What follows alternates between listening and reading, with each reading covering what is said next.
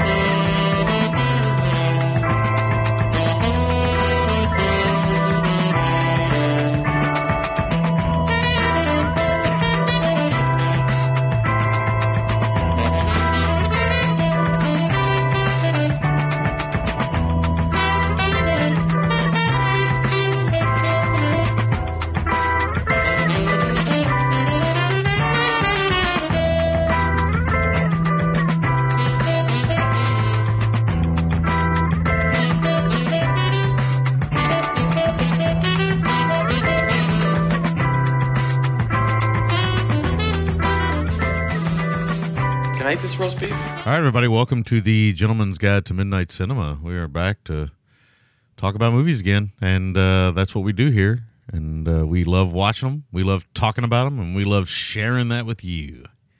That sounds like a sales pitch if there ever was one, right? Does. Real smooth. Real smooth. It's Will and Sammy. We are back. I want to address something in the intro. I noticed that I meant to say something to Will about this before we started recording, so I'm kind of hitting him between the eyes with this as we start. It's nothing major, but I noticed there was a review recently on iTunes about how we seem to be not liking. So this is inevitable, right? I don't like the Marvel films as much as some people. And one person who I shall remain nameless for the show said after 14 years he's leaving the show because of my thoughts basically on Multiverse of Madness. I'm like, okay. So I just want to address that and say thank you for listening for 14 years, first of all. And second of all, I think, movies are out there for everybody to have opinions of. I don't know. I don't think I've ever said I hated anything. I think I go out of my way to not say that, as a matter of fact. So, I didn't like it. You liked it. Okay. Good to go. I just want to address that because I find it kind of odd to stop listening to something for that reason. You know what I mean?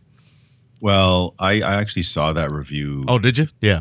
I meant to say something to you, and I just it slipped my mind. But it's funny. We've always gone out of our way to say our opinions are just that. They're opinions. Yeah. To each their own. The heart wants what it wants. Yeah. One man's trash, another man's treasure. And it's funny because just a couple of days ago, not to turn this into the gripe fest, but I had seen, and I'll get to this at some point, I'd watched Megan. Oh, yeah. No, I saw all this too. So I never saw so much interaction all of a sudden. Wow. So there was a guy, again, who shall remain nameless in the group on Facebook, who basically said it's a me problem. I'm the problem. Yeah. And I said, hang on. I cannot like his performance. Think he stunk.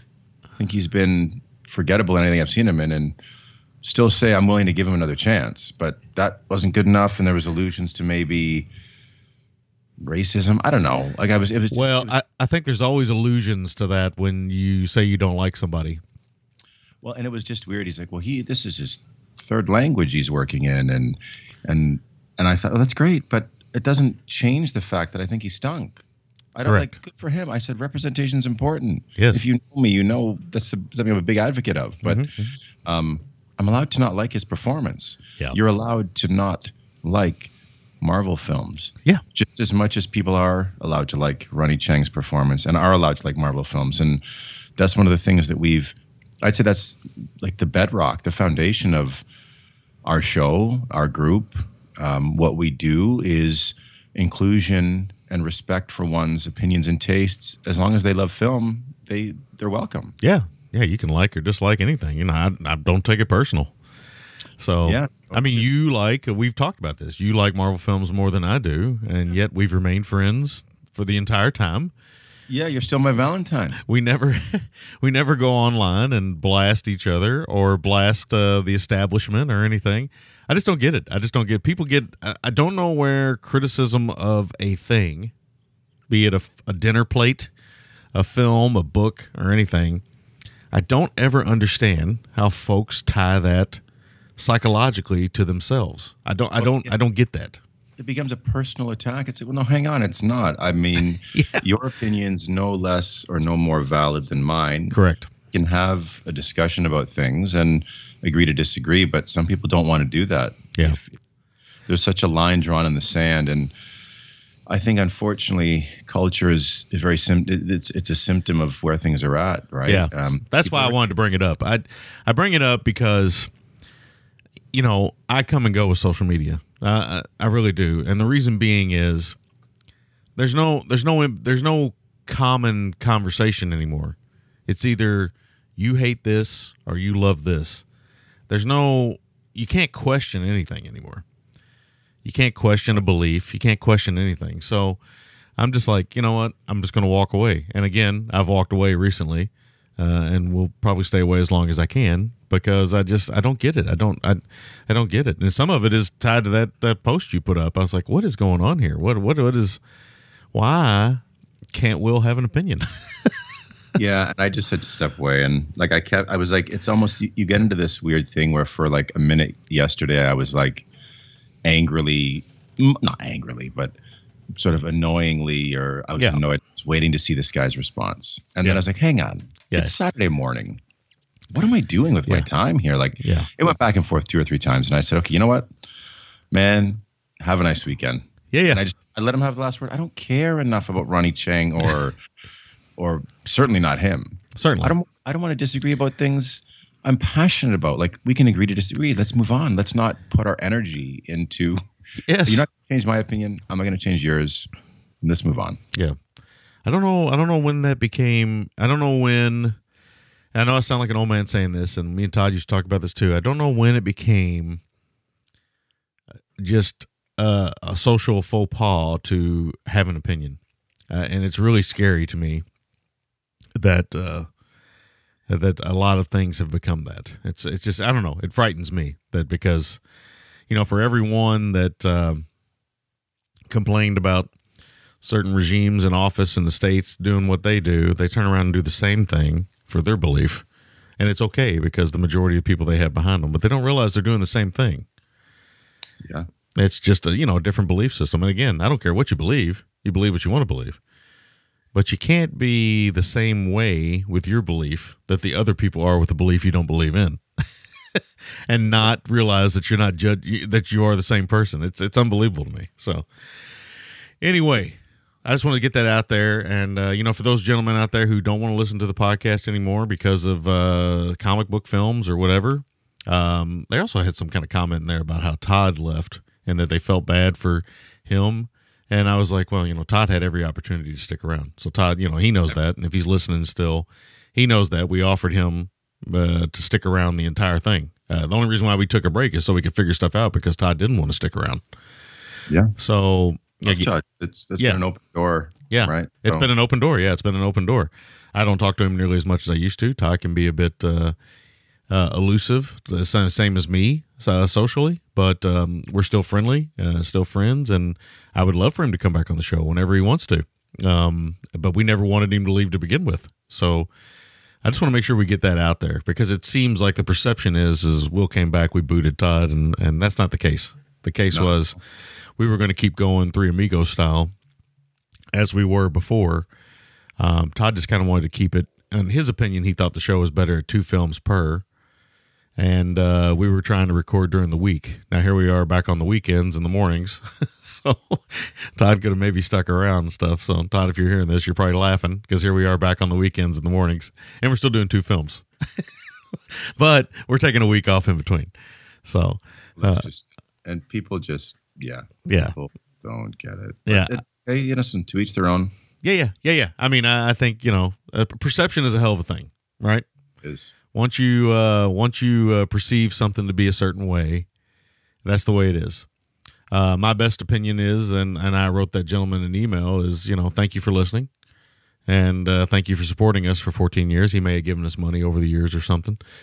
And that's my, I mean, you don't have to listen to this. I mean, we do it for free. You don't have to listen to it. And if you got stuff you want to do, that's fine. But I just want to make sure I always say thank you for being there for as long as you was.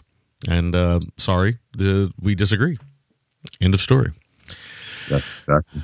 Can we, since we're doing some housekeeping, can I say something on a much more positive note? Sure. Yeah, let's do that too. So we're going to do something. We talked about this off the air, and I'm going to hit you between the eyes. Well, no, I don't want to say that. I don't want to hit Sam between the eyes. I want to just whisper something in your ear as a gentle reminder. Our show this week is called it's not called Memories of Murder. We're reviewing Memories of Murder. Yeah. And we had joked off the air about, man, can we get through an episode without murder? So we're going to have a no murder march. Yeah, that's going to be interesting. I gotta do some research.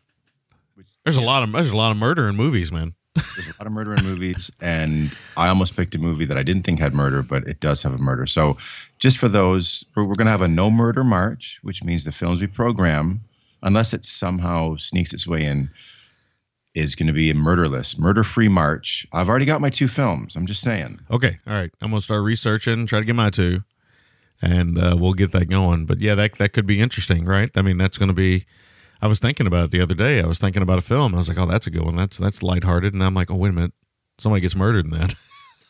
Well, I mean, there's murder in Disney films, so it's a lot harder than you think.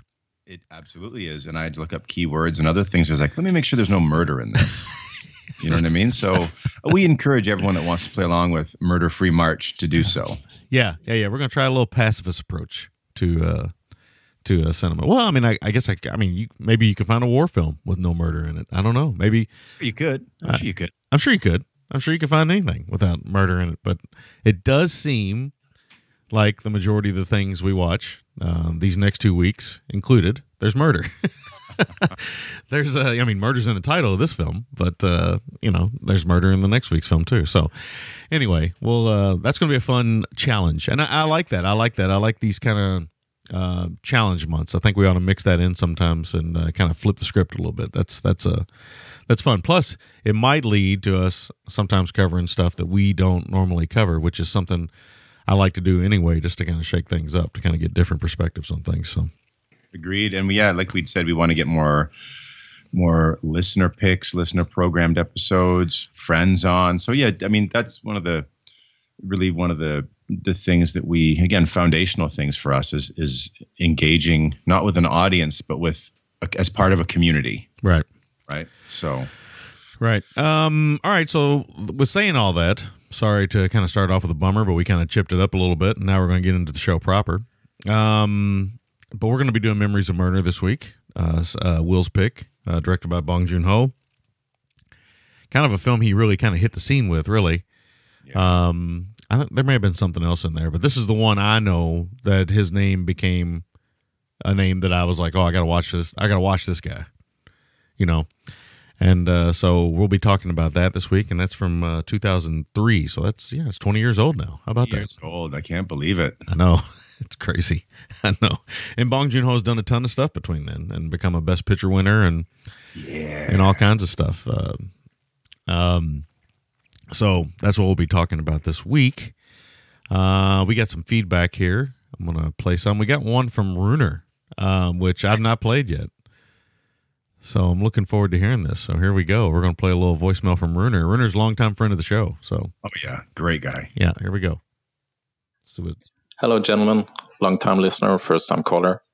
Eve of Destruction. Gregory Hines as a major of some of the least special forces in movie history. Didn't quite buy that. On the other hand, I thought Renee did a really good job as a android robot, whatever she is. At least it was a slightly more nuanced performance than Christiana Loken in Terminator 3. Otherwise, I would recommend you check out her other cooperation with Verhoeven outside of Spatters, which is The Fourth Man. Oh, yeah. If you haven't watched it, it's really cool. And for some reason, overlooked thriller. Otherwise, keep up the good work, guys. Looking forward to the next episode. Hey, Rick, it's great to hear Runer's voice, man.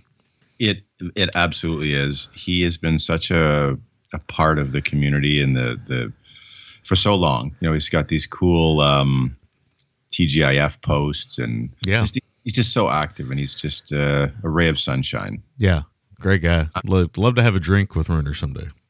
I'll tell you what, as would I, and I am going to add The Fourth Man. Is that what it's? Yeah, The Fourth Man. Yeah. To my watch list on Letterboxd right now. Yeah. I think we'll. He mentioned it. I've been adding stuff people have been recommending to our schedule for picks. Like when we can't figure out what we want to do. That's a great idea. And a great list, no doubt. Because believe it or not, guys, we can't always think about what we. Sometimes it's just easier to have somebody else. So I got that. I just added it to the spreadsheet here. Fourth Man, and I put Runer's name on there. Just in case we reach a point where we start asking people to come on and talk about those films or not. I still got Boom on there from Isaac Silva as well. And I got the name Albert Pune there because we got to get back to that at some point. So yes, I've been working on our spreadsheet quite extensively and put all the directors in for all the films, at least all the films I could find. We did a few pornography films that not as easy to find the director names as you would think. No, it's true. And yeah, man. So that when we did Robert Wise, we talked about how we think it went in the first time, but actually he had been on the show before. He was in that Harry Belafonte movie we did, which I bet you don't even remember. To which my reply would be, what Harry Belafonte film did we do? I thought the same thing. Oh my God. I'm on a blind. I was like Cabo Blanco. No, that's Bronson. Let me find. Oh, sorry. Let me find it for you, and I'll tell you which one we did, and you'll be like, "Oh yeah, that's right. I remember that now because I did after I looked." He didn't direct it, did he? Robert Wise did. Oh yeah. You said Odds Against Tomorrow. Hang on, let me get to the box.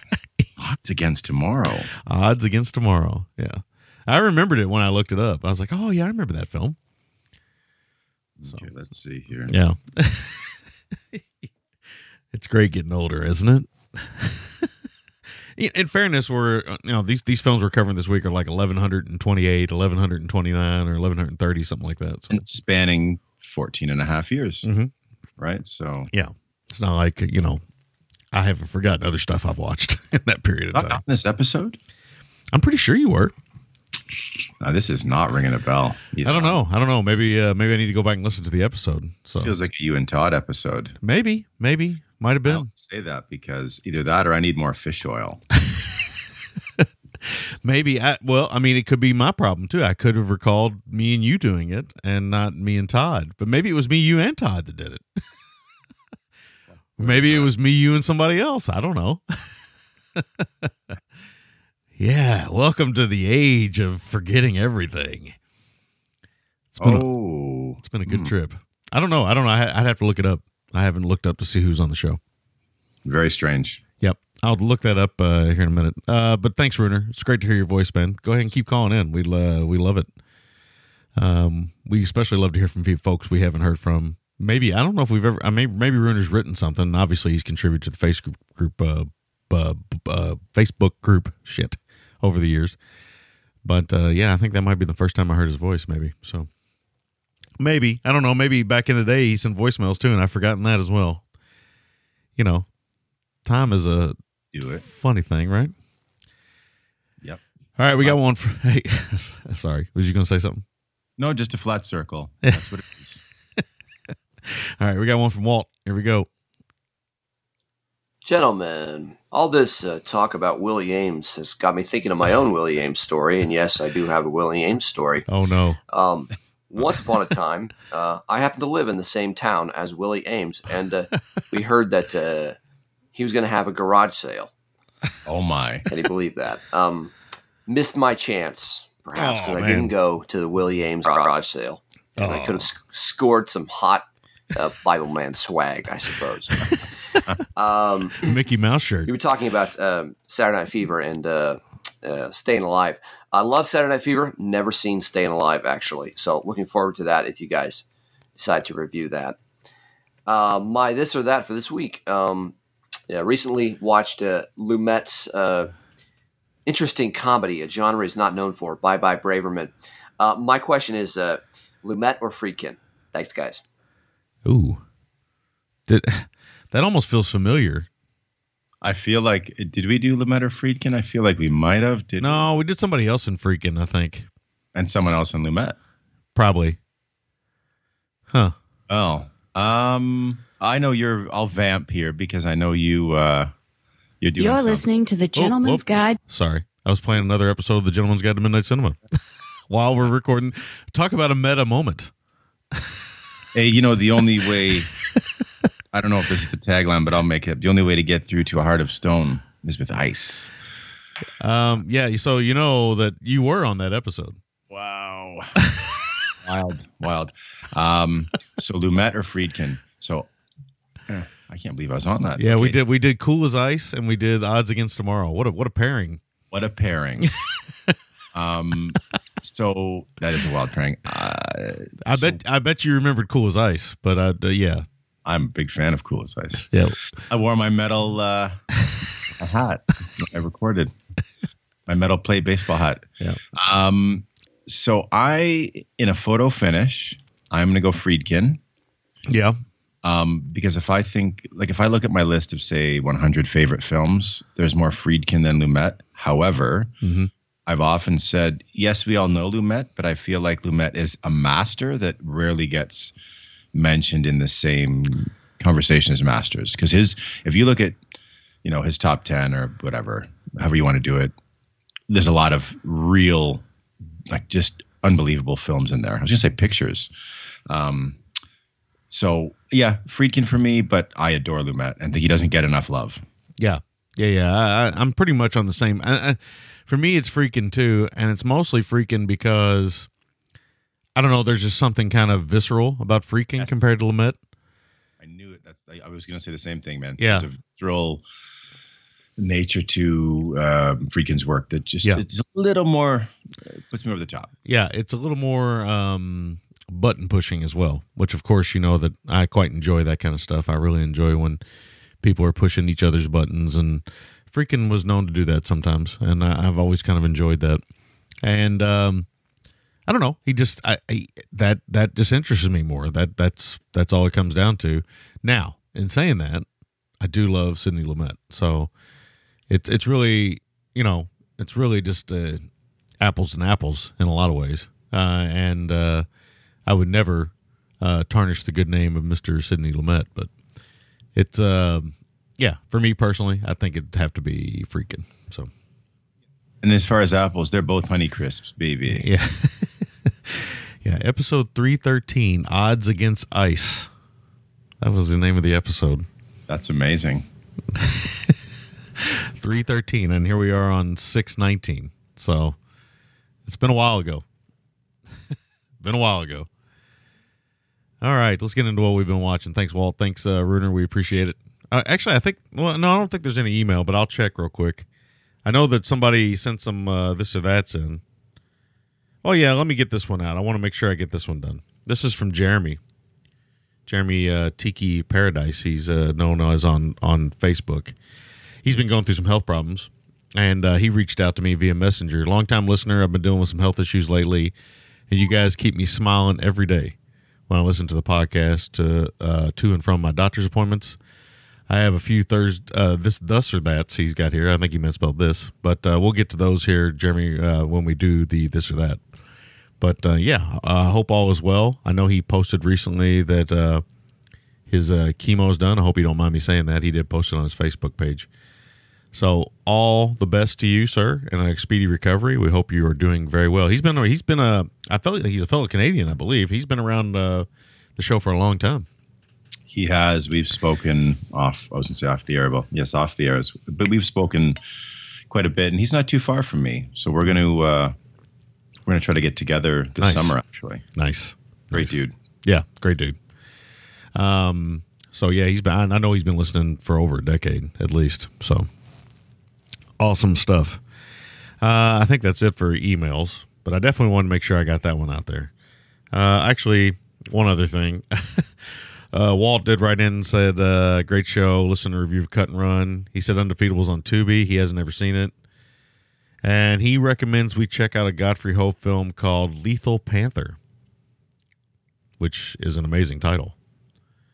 I think we would agree with that. So I'm wondering if I've seen Lethal Panther. I need to check on that. It sounds like something I would have watched. Doesn't necessarily mean I have. But I'm going to put that on the list over here as another backup option maybe for us in the future. Thanks, Walt. He said the transfer on YouTube is incredibly saturated, but I mean that's not going to hurt our feelings any. No, right. All right, let's get into what we've been watching, man. What you been up to? So I'm trying to remember where I left off. That's the only pitfall to our. Yeah, that is a pitfall, but maybe if you. I think I know where I left off. I think I spoke about the Rebecca Hall, Tim Roth film Resurrection. You did? Great. So next up, William and I went to the theater to see Broker, the Hirokazu. Yeah. I remember you saw this and you haven't talked about it, so yeah.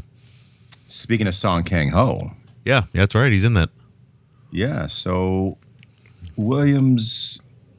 his patience as a viewer is just getting stronger and stronger, which I like. And he's always willing to watch stuff with me. He watched Licorice Pizza with me. And I'd marvel at it. You know, he's 14. So he's really getting into some world stuff and different stuff thematically. You know, as is our youngest, you know, Bub is too, but William's a little older. So, you know, a little more patience and things, I think, at times. But we went to see Broker. It's a Korean film done by Koreeda, which is an interesting thing because, you know, Koreeda's a Japanese filmmaker. Koreeda's a Japanese filmmaker, and he's working with a Korean cast and shoots it in Korea. It takes place in Korea. It's a very good film. It's typically Koreeda, and it's sort of observations on humanity and relationships, and sort of the families we make and. It's a good film. I mean, I don't think it's his finest hour, but he's one of those guys, much like an Almodovar or a Bong Joon-ho, that just, you know, even their average stuff is good to great. So, right. Yeah, no, it's a good one. Next up was one that had been on I meant to see it forever, and I try to usually begin and end the year with something really good, right? Last watch of the year. This was my last watch for 2022, and it was Tuki Buki. Yeah. Which is, you know, one of those titles where you say it and it's hard to take seriously at all, right? Yeah, of course. Now, this is on the Criterion channel. Oh, yes. I've seen it on there, yes. Part of Marty Scorsese's collection of world films. I can't remember the name of it right now, but he had that box set that he had films that he felt like international films that maybe didn't get enough love and wanted to give them a push. So, yeah, this is a good film. You know, I haven't seen a lot of films from Senegal. Of course, it's, you know, 50 years old now. So it is pretty fascinating to see a country 50 years ago in an area that I'm not overly familiar with, frankly. Mm-hmm. Good film. It's obvious. And I think even in reading about this, Mabeti was educated in France. There's sort of a French new wavy feel. Yeah. Yeah, there's direct French correlations to Senegal, I believe. Yes, there are. Yep. Yes, there are. So it's fascinating to see French new wavy technique used just in a completely far-flung location. Yeah, and I only know that because I worked with some gentlemen who were from Senegal, and they spoke French as a second language, and English was their third language. Yeah, no, absolutely, right. So it's a good film. It's just like I said, it's one of those things when it's always cool to see some of the influence of the medium in different parts of the world, right? It's a fascinating thing to see. So I think the film cost $30,000 US. And it's a pretty celebrated film. I will say this. There are some pretty unsettling moments of animal slaughter. They're not done for any titillating reasons. It's just sort of day-to-day life, but they are difficult to watch. Yeah. If you're not used to that kind of thing, they surely would be. Yeah, and there is certainly metaphor to that, but just viewer be warned, I guess, basically. Yeah. Started the year off with a rewatch. I'd been hankering to rewatch this for a while just to see. I just feel like this film's kind of fallen off people's radar, and I think it's a shame because I think it's a fantastic film. It's Joe. Have you ever seen Joe? Oh yeah, I've seen Joe. Kind of a precursor to Taxi Driver in a lot of ways. Yep. So it's 1970. John G. Avildsen, Peter Boyle, right? And it's very much a precursor to Taxi Driver. I think it's got a lot of smart and very timely commentary on society.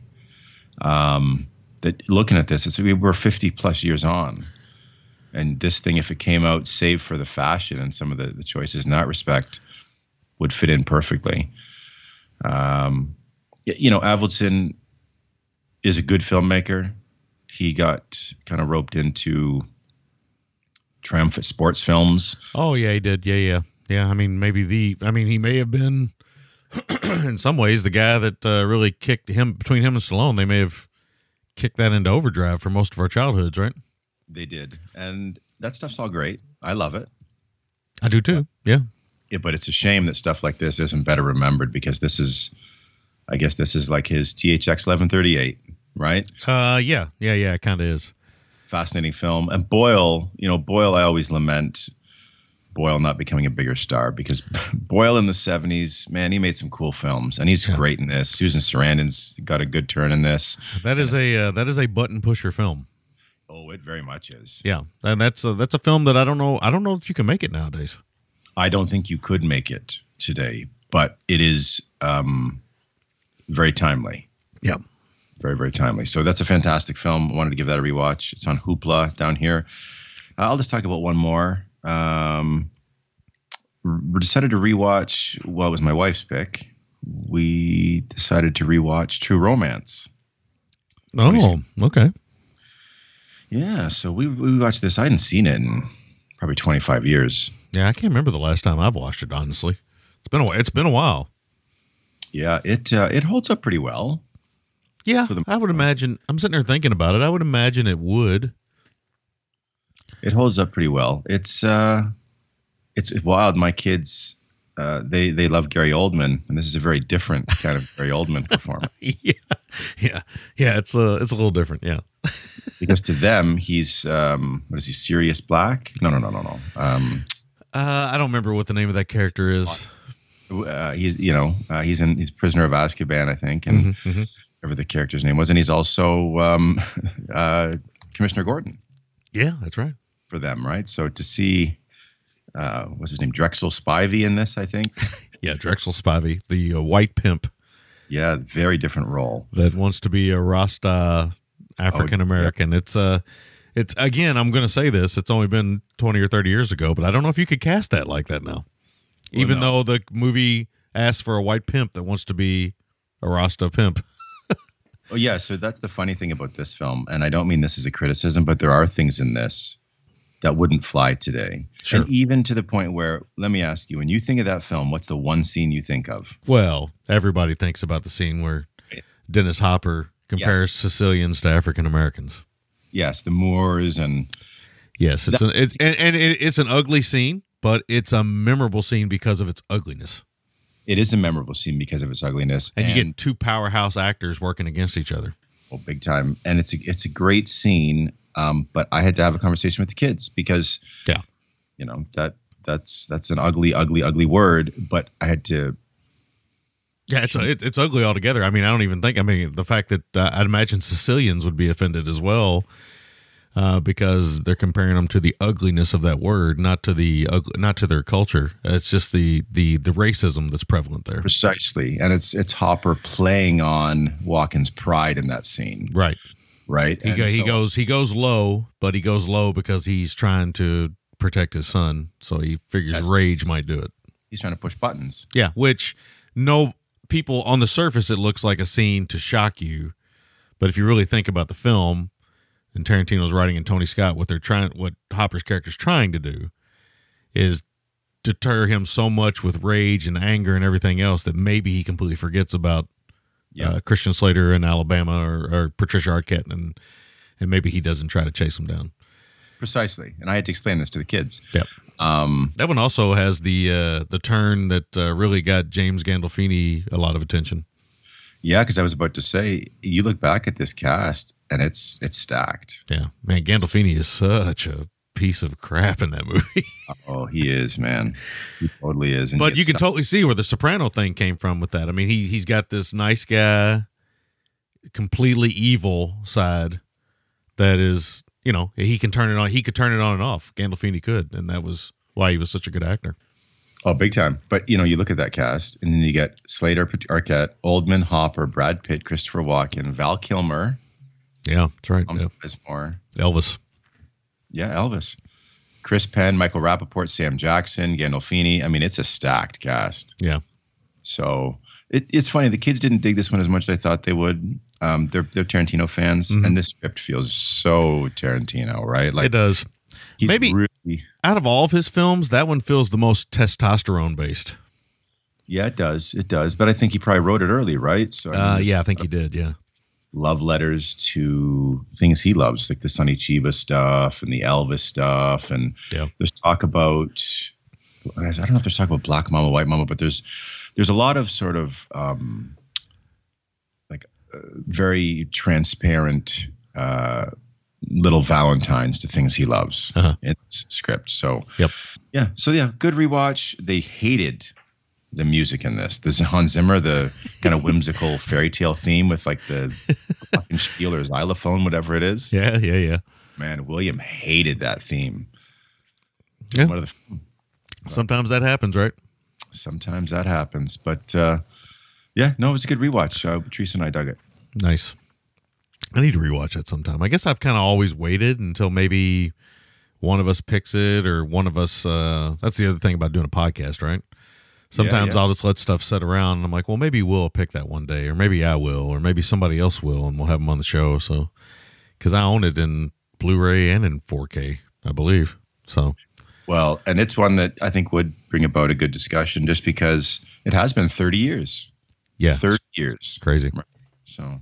Crazy. Yeah, that's all I'll talk about right now. All right. I watched a couple things. Watched Devotion. This is the Jonathan Majors, Glenn Powell, kind of like a secondary Glenn Powell being a pilot movie. So he had a interesting year where he's in Top Gun Maverick and he's in Devotion. This one, though, is mostly a Jonathan Majors starring film. And, he's an up-and-comer. We've talked about him. And he's really good in this film. This film is not great. It's good. It's very good. It deals with racism and some other things, but it really is. It's kind of inconsistent in its storytelling devices, and really kind of laissez-faire when it can get to the point it's trying to make very quickly. I don't understand some of the scenes that are in the movie. I don't understand some of the ways the director put it together, but it is good and worth a watch, I think. It's a little overlong, but Landon and I watched it, and I think he thought it was going to be a more action-packed film, and it's really more of a heavy drama. So I think that kind of surprised him a little bit because, he'd seen Glenn Powell in Top Gun Maverick. He's the cocky pilot, cockier than Goose's son pilot in Top Gun Maverick. Kind of good-looking, kind of white bread kind of actor.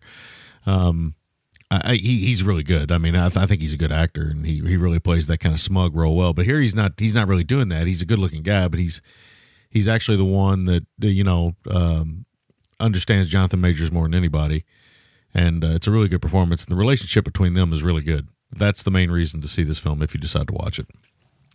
So, if you were going to assign a number to it, what would you give it? It falls somewhere 6.5 to 7, maybe. Okay, because I certainly watchable. Very. I mean, if you like Jonathan Majors, you'd probably like the film. I think he's going to bust out, man. The camera loves him. Yeah, he's awesome. Yeah, he's really he's really stringing together some stuff here. Yeah. So. No, he's really good in the movie. He's better than the movie deserves, really, because like I said, I think it's for me the problems with this movie lie in the filmmaking itself. It's just a little, again, like I said, laissez-faire, for lack of a better word. Just kind of hangs there when it could be, a lot of stuff could be cut out, I think. So, but I did like all the interaction between the pilots and stuff, but especially Glenn Powell and Jonathan Majors. So it was pretty good. I'll only mention one other thing since we're recording another episode after this, but I watched Sick, which is it hit the streaming services last week or the week before last, and this is a return to horror, kind of slasher horror for Kevin Williamson, writer of Scream. And this one is directed by John Hyams. So I was incredibly interested because I wanted to see what Kevin Williamson was up to. But then when I found out John Hyams directed it, I was like, oh, this will be interesting. Because, he's the director that honestly I thought was an up-and-comer, and I thought he would get more work after that Universal Soldier film he did with Scott Adkins and Dolph and them and everything else. And I thought, man, this guy's an action director through and through. He's going to get plenty of work, and he did a couple things, but then he kind of disappeared. No, I like him too. I think he's a solid filmmaker. Yeah. So this film's got a twist, which obviously I'm not going to say, but it's very well made, and it's not reinventing the wheel in any way, shape, or form. But I found it incredibly entertaining. I would recommend people check this out. It's a lot of fun. Some of these actors in here, check some of these actors' names out. I got two I got to mention. I've never heard of these people before. At least if I have, I've never said their names. But Bethlehem Million. Bethlehem Million. And Dylan Sprayberry. So I just looked up the cast quickly, and I knew you were going to mention Dylan Sprayberry. Sprayberry is a name I've never seen before. No. See... Okay, so carry on, because I'm going to ask you a question about this one after I hear what you say. Well, I mean, I'll just say the lead actress I found very compelling and attractive, and I think that helps in a film like this. And I think her relationship with the other female that's in the film is really good. And I think it's a slight twist, probably not a twist that would stun you too much. Maybe a little heavy-handed with modern technology, some of the stuff that goes on, but I think it's just subtle enough and kind of what Kevin Williamson does well. And I think it works, but I think really the star here of this movie is the direction. The direction's really good, and I would recommend people check it out for the filmmaking alone. But yeah, what else? What's your question? So I am very leery of Blumhouse stuff. Mm-hmm. Is this a Blumhouse film? I don't know if it is or not. It is, and I'll be honest. I feel like Blumhouse's ceiling for me is about 6.5 out of 10. I don't think this is like some of the other Blumhouse stuff you've seen recently. But I mean, I could be wrong, but it's a nice short little movie. It's only 80-something minutes. And I think the filmmaking might help you in this case. I don't know. With your feelings on Blumhouse, I guess I wouldn't rush to see it, but if you come across it, I think you'd probably enjoy it. Let me ask you one more question, one interesting comment. Mm-hmm. Is there anything wildly inappropriate for my kids? I'm thinking, and I do not believe there is. Not that I can think of. They've seen, so. No, I'm sitting there thinking, running the film through my head and stuff. There's nothing. No, I don't believe there is. So as you were talking, I looked up the lead actress, Gideon Adlin. Mm-hmm. I don't know if it's the same Don Siegel, but apparently her maternal grandfather is, they say, American writer-producer Don Siegel. No, I don't even think it's spelled the same, actually, so never mind. Maybe not, but I'm looking at her face a little bit here on a picture. because you said that, and I'm sitting there thinking, man, she does have some Siegel-esque qualities. She's very, very cute. Very cute. Yeah, she is. She's really good in the film, given what she has to do and all that kind of stuff. And Not the same Don Siegel. not the same Don Siegel. Yeah, so okay. So yeah, she was really good in the film, and again, it's tied to COVID and some stuff like that. I think the tagline is "You're not safe inside." It's kind of messing with some stuff because it's set during the pandemic and stuff, and I thought, oh well, I'm probably not going to like this. It's a little too on the nose and stuff, but I kind of like what they did with it. So, not to go down the Gideon Adlin rabbit hole too much, but her mom is Pamela Adlin, who you know, and you probably like. I probably do. You do. She's, I think she was on that Louis C.K. show. Louis, she played his wife. I never watched that, but I bet I know her for something else. She's done a ton of stuff. I'm going to look her up while we talk. Yeah. Yeah, but you'd know her to see her. Yeah.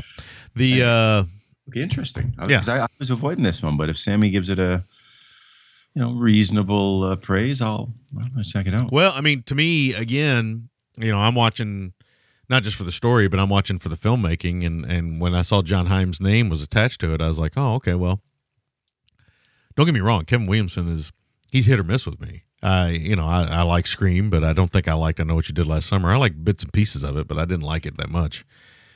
And some other things he did, I liked and didn't like. He's, like I said, he's hit or miss.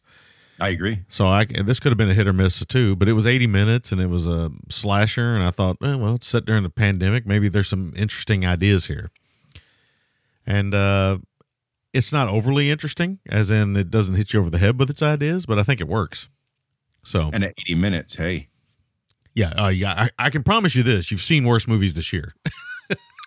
Well, then, yeah, that's damning it with faint praise. Yeah.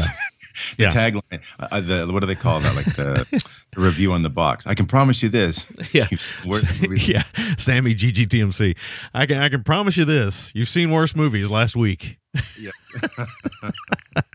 That's my capsule review there. Oh, that's amazing. All right. I think it's time. Yeah. But, have you got the sundial back yet? I do have my sundial back, and I know what time it is. Why don't you tell our listeners what time it is? Well, the shadow's hitting just right. It's time for this or that.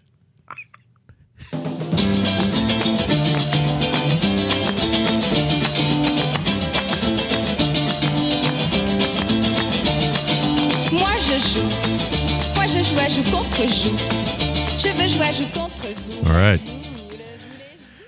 I watched some documentary recently. I can't remember what I watched. I don't know if I logged it or if I didn't log it. Oh, I know what I watched. I didn't log it. I need to log it on my letterbox, but I'm a big fan of the Gallagher brothers, the Oasis brothers, and Liam Gallagher did a documentary for Paramount Plus called Live at Nebworth, where he goes back to Nebworth after this concert. Anyway, there's a fan in this. This has nothing to do with Liam Gallagher, but there's a fan in here talking about his love of Liam Gallagher and his love of French music at a certain time period. And he mentions that he sent a appreciation letter off to Brigitte Bardot, and she sent one back calling him her English lover or something like that. Oh, nice. Yeah. And he thought that was kind of funny. And I thought it was kind of funny, too, because it was Brigitte Bardot. And you can't go wrong with Brigitte. Yeah, she's tied to our show in some way.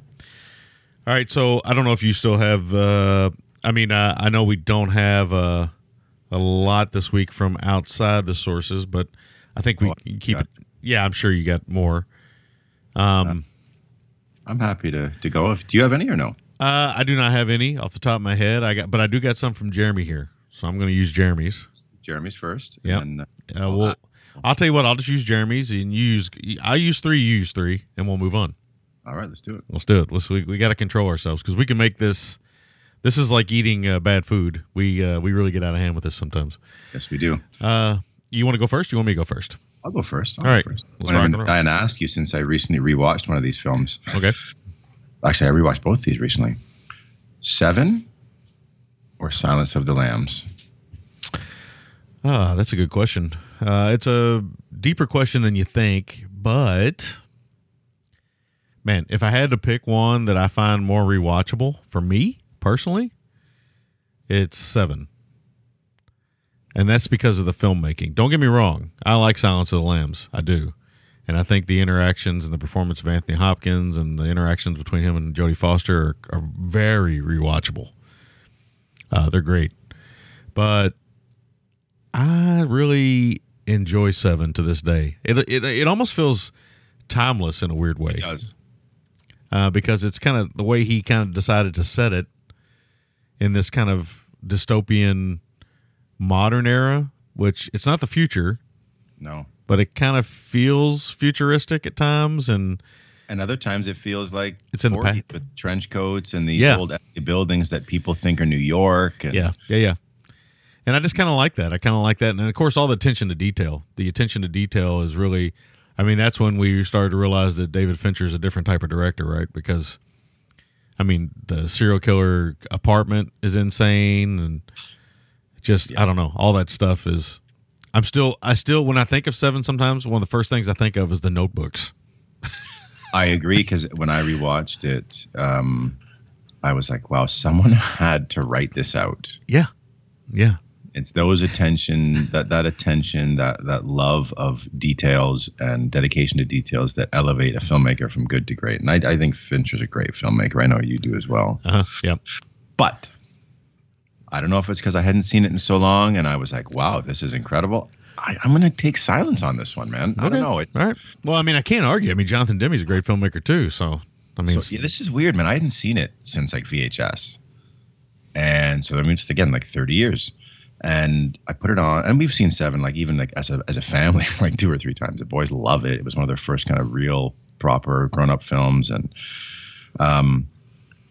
but Silence, I'd forgotten how masterful it was. Like even the opening credits, there's like this like black font that just kind of gives you anxiety, and I don't know, man. And just the misdirection at the back end with the raid and Clarice at the house, and oh yeah, the night vision stuff is some great. That's great filmmaking stuff.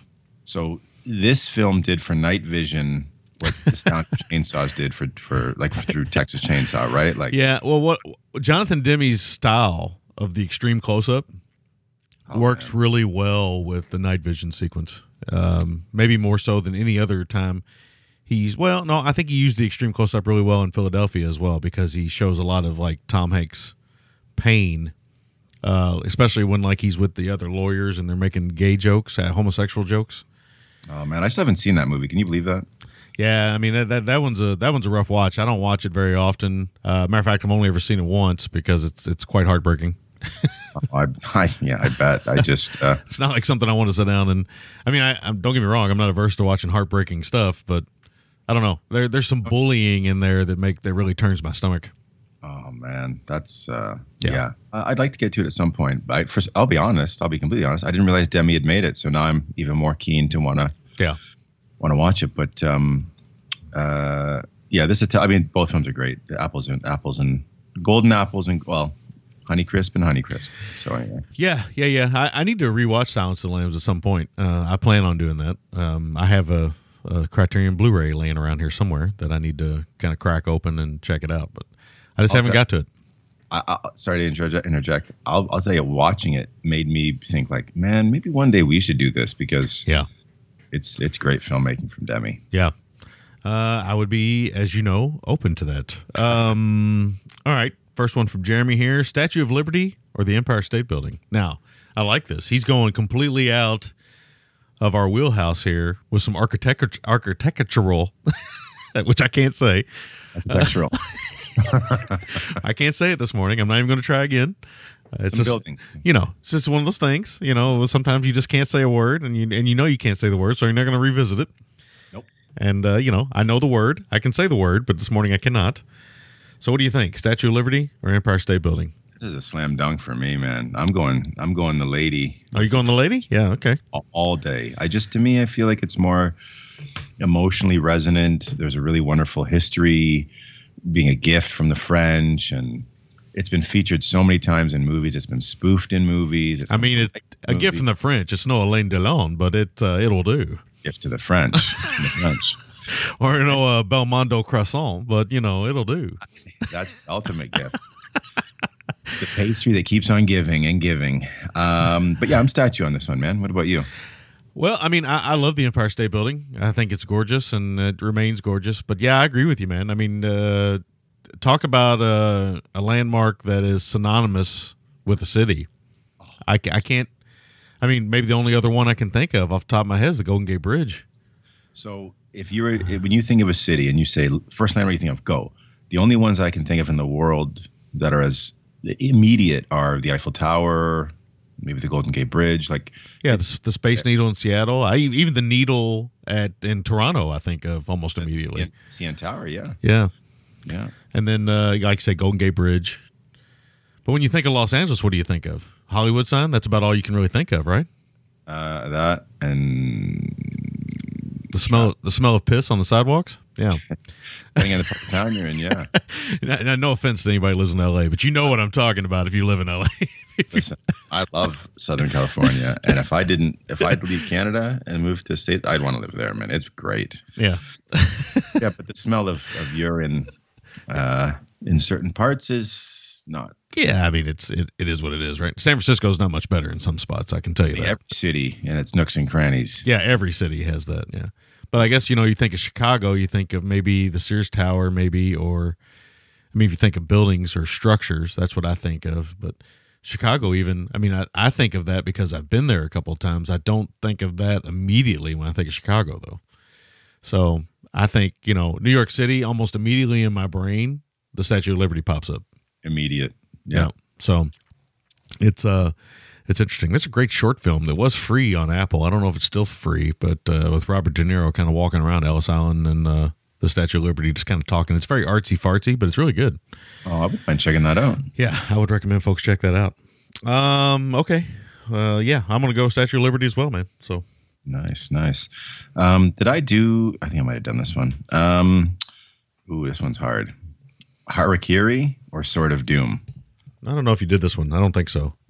No, there was a food related one. Oh, the third one. So I'm assuming we're talking the original Harakiri here. OG Harakiri. So if we're talking the original Harakiri, then I'm gonna go and again, I love the original Harakiri. Some people are gonna clutch their pearls when they hear this. But I really love the Miike remake of Harakiri. Oh, it's fantastic. And just because it gives it a little bit more Miike flavor, he throws a little sake in there, baby. Oh yeah. But I am a big fan of Sword of Doom. Nice. Big fan of Sword of Doom. So yeah, I'm gonna go Sword of Doom on this one.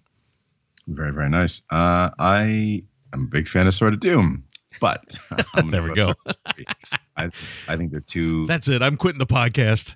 We're done. We're done. But you finally did it. You broke me. That's it, man. That's it, right? But I think both films are masterpieces. Yeah, they're both great. Oh, they're so good, man. Yeah. So good. Like, 8.75, 9.25, like rarefied air. They're just tremendous films. Yeah, they're up there. They're both great. And like I always say, the remake by Miike, I know it was my favorite film of the year one year when we did top 30s, and it's a good one. It's one of the great remakes. I mean, it really is. I mean, sometimes we lament these remakes, but if you can give a director enough leeway to put themselves into the film a little bit, I think that's when remakes work their best. Agreed. And that one oozes Miike, literally. Yeah. Yeah. Anyway, let's see what we got from Jeremy here next. I think it was New York Ripper or New York Ninja. Have you ever seen New York Ninja? I don't know if you've seen that or not yet. No, I've been waiting to, man. But I got a Blu-ray of that. We might cover that at some point. Yeah, I'm not averse to it. I remember talking about that one with our good friend Carl Bresden. Yes. I don't know if he sent something to me or I sent something to him, but wheelhouse and feels like a Bresden thing. It does. It's so Bresden, right? So by default, I have to take New York Ripper. But I'll tell you this, it would be hard to knock Ripper off the perch because I am a huge New York Ripper fan. We've done it on the show, our reviews, many moons ago. Just a wonderfully, unrepentantly sleazy, violent film. So I've seen both of these. And as is often the case with Fulci over the past 14, 15 years with me and you, I've come to appreciate him more and more. And Ripper used to be one that I always kind of appreciated because of its harshness, but always found it kind of lacking too. But if you go back and listen to that review, you can find that I also quite enjoyed that revisit, and I will pick Ripper over Ninja. That's a fun sentence right there. I'll pick Ripper over Ninja. It's New York Ripper's fun. I mean, it's gross and it's Fulci kind of trying to be. It's almost like he's trying to be as full tilt as possible in some ways on that one, and I kind of appreciate that, especially as time's gone on. I've come to appreciate it more and more. Oh yeah. No, it's a good one. Okay, one more here.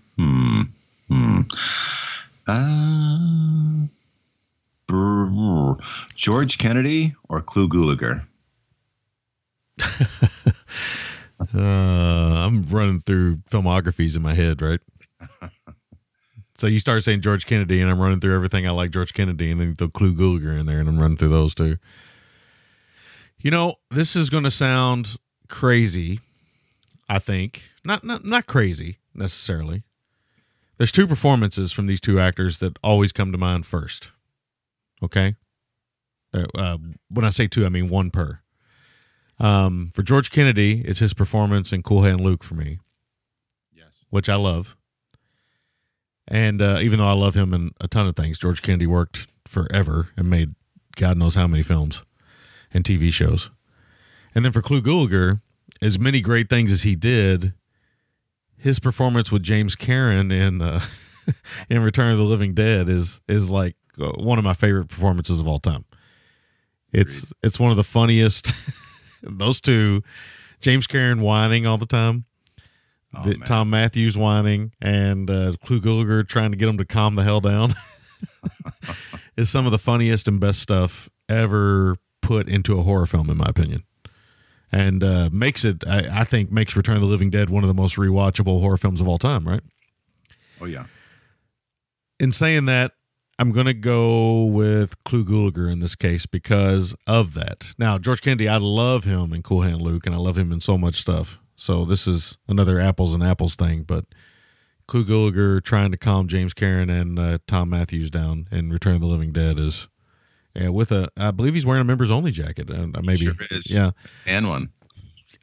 It's one of the great managerial performances. I love it. Of all time, trying to get your workforce to calm the hell down so you can figure out what the hell to do in a crisis. Yeah, I agree. That's a great line. It is one of the great managerial performances. It really is. It really is when you think about it. Man, this is a tough one. I got to go with Gulager as well, only because I've been aware of Gulager more because of that great managerial turn. Because, as you know, Return is one of my favorite films, and I've just seen. So I've gone from liking Tom Matthews to being the older guy and appreciating Clu Gulager's predicament. Yeah, he's trying to control a situation that he has no hope of controlling. Man.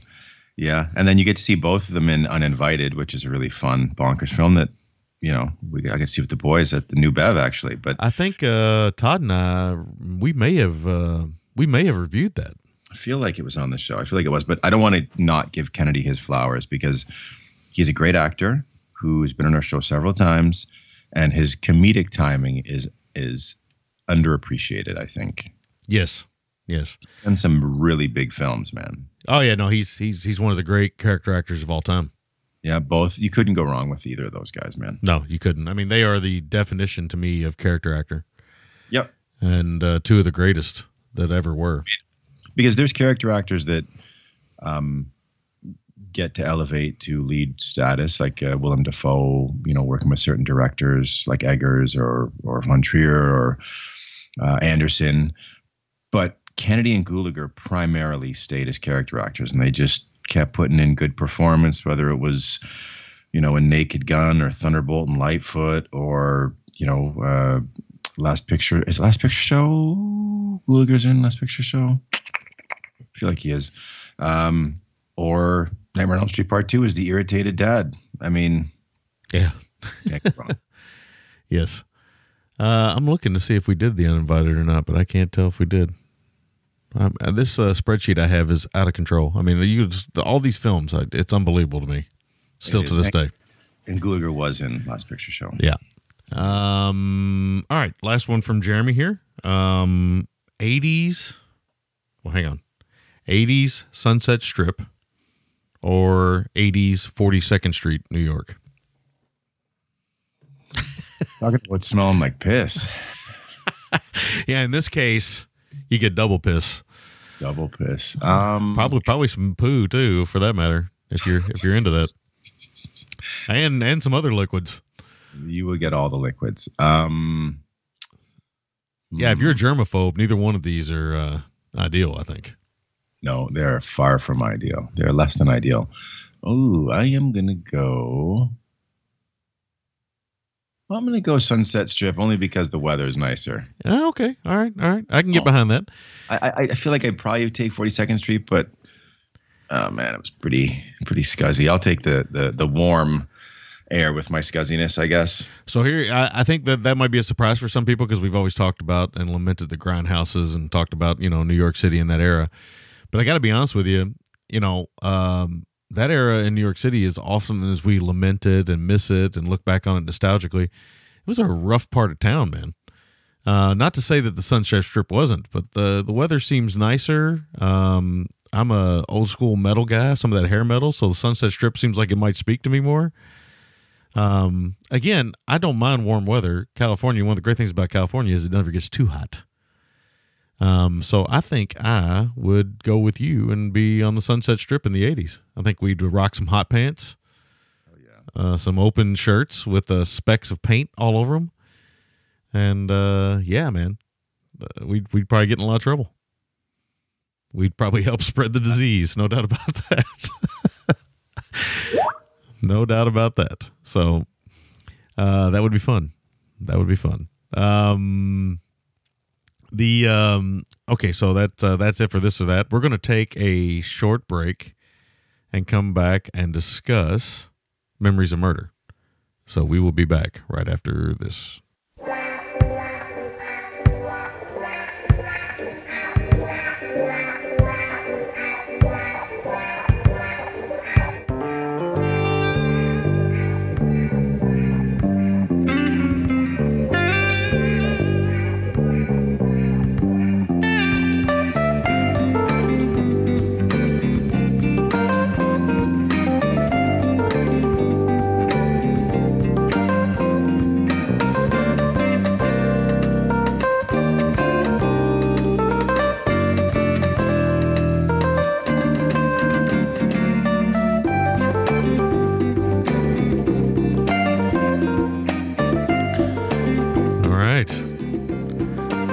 Upbeat, maybe a little upbeat than the film calls for, but the film has some weird comedic moments, so it kind of works, right?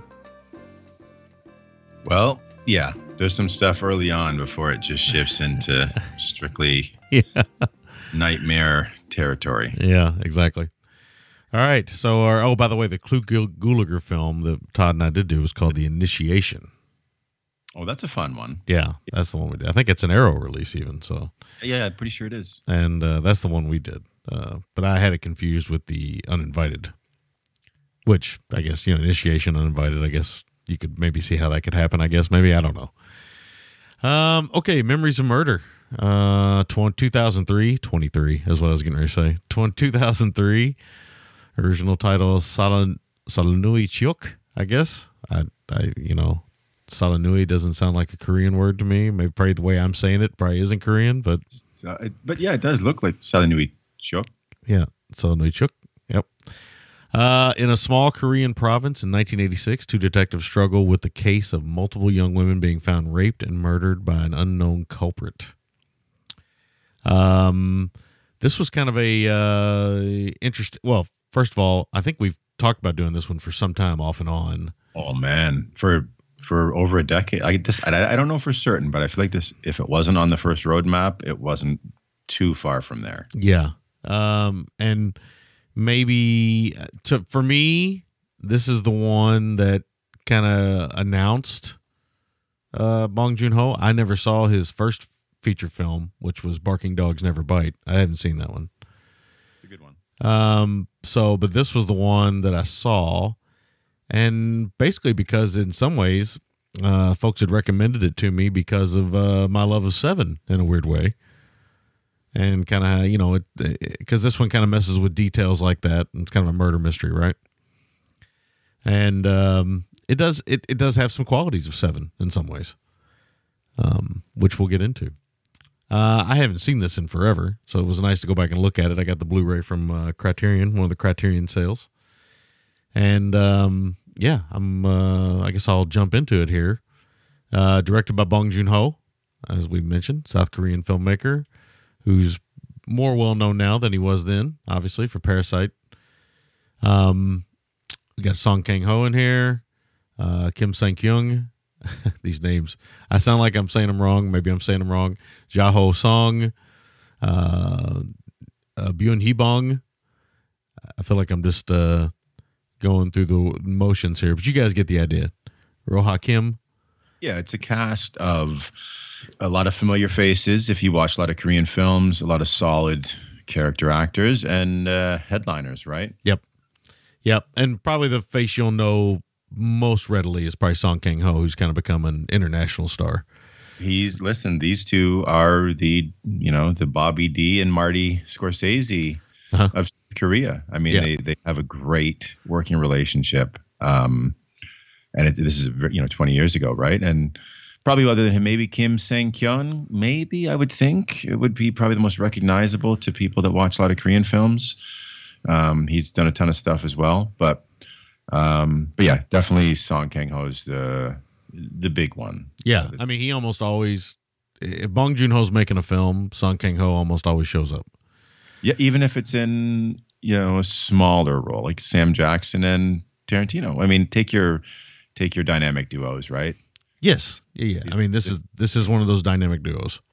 Yep, definitely. But yeah, this is a murder mystery with a slight, from the Song Kang-ho performance, maybe a slight comedic turn. Only in the fact that we have a kind of buffoonish performance in some ways. So yeah, that's the interesting thing about this film is we should say, you'll probably hear us talk about a lot of parallels to Zodiac. This was based on, maybe Zodiac was maybe more the thing. It was recommended to me. But I felt like it was Fincher in general. Oh, right. And somebody told me that I should check out Memories of Murder. So, yeah, absolutely. But this is based on true case that was happening in South Korea. The film does deftly weave between sort of gallows black humor, and then before our very eyes just becomes this hellish void that sort of drops the humor as things become more desperate and more uncertain. Yeah, I think us, the viewer and the cast. I think what this movie's doing, and it's one of the things I like about filmmakers like Bong Joon-ho, Martin Scorsese, David Fincher, Stanley Kubrick, even stuff, is this is not just a murder mystery. It's kind of commenting on human behavior as well. And what you got here is Song Kang-ho plays Detective Park Do-man, and he is kind of leading up this investigation, and he just wants to wrap it up. He just wants to get it off his plate, get it wrapped up. It's clear from the film that there's probably been some behavior by him in the past where he's maybe convicted the wrong people. He's just looking to, move on, get his job done. And, in saying that, he's possibly, we don't see it, but we see this behavior. So we think to ourselves that he's probably done this in the past. He's possibly skipped over the rules to get to where he is now. So a bit of a gray area character here, not a clear hero and not a clear bad guy. He wants to do the right thing. He just seems kind of lazy and wants to take the easy road, right? He wants to take the road that he's always taken. Mm-hmm. And this is sort of, there's a bit of a commentary on kind of the laissez-faire approach that this small town police take in this. Mm-hmm. Right. There's going to And they can take advantage of the less fortunate. And in this case, it goes the sometimes Asian route of almost taking advantage of somebody who has a mental handicap, which is always interesting. Yeah. Because, nowadays, Asians might still do it, but in America, obviously it'd be frowned upon and stuff, but they get somebody who's mentally challenged here and they almost get him roped into it. And you got his detective partner, Roha Kim, is kind of the violent kind of muscle to his kind of psychological lying and deceitful behavior, Song Kang-ho. But then another detective is entered into the story from Seoul, and Kim Sang-kyung, and he comes in and he clearly sees that this is a small town operation. They want to move on, but he's not overly like trying to get them not to do it, but he knows that they're doing the wrong thing, right? Like he's not pressing them hard, but pressing them just hard enough that you can tell that Song Kang-ho's character is somewhat offended, maybe somewhat scared that he's going to be told on to his boss, who is Ja Ho-sung, the sergeant, who's got a great face. I love his face.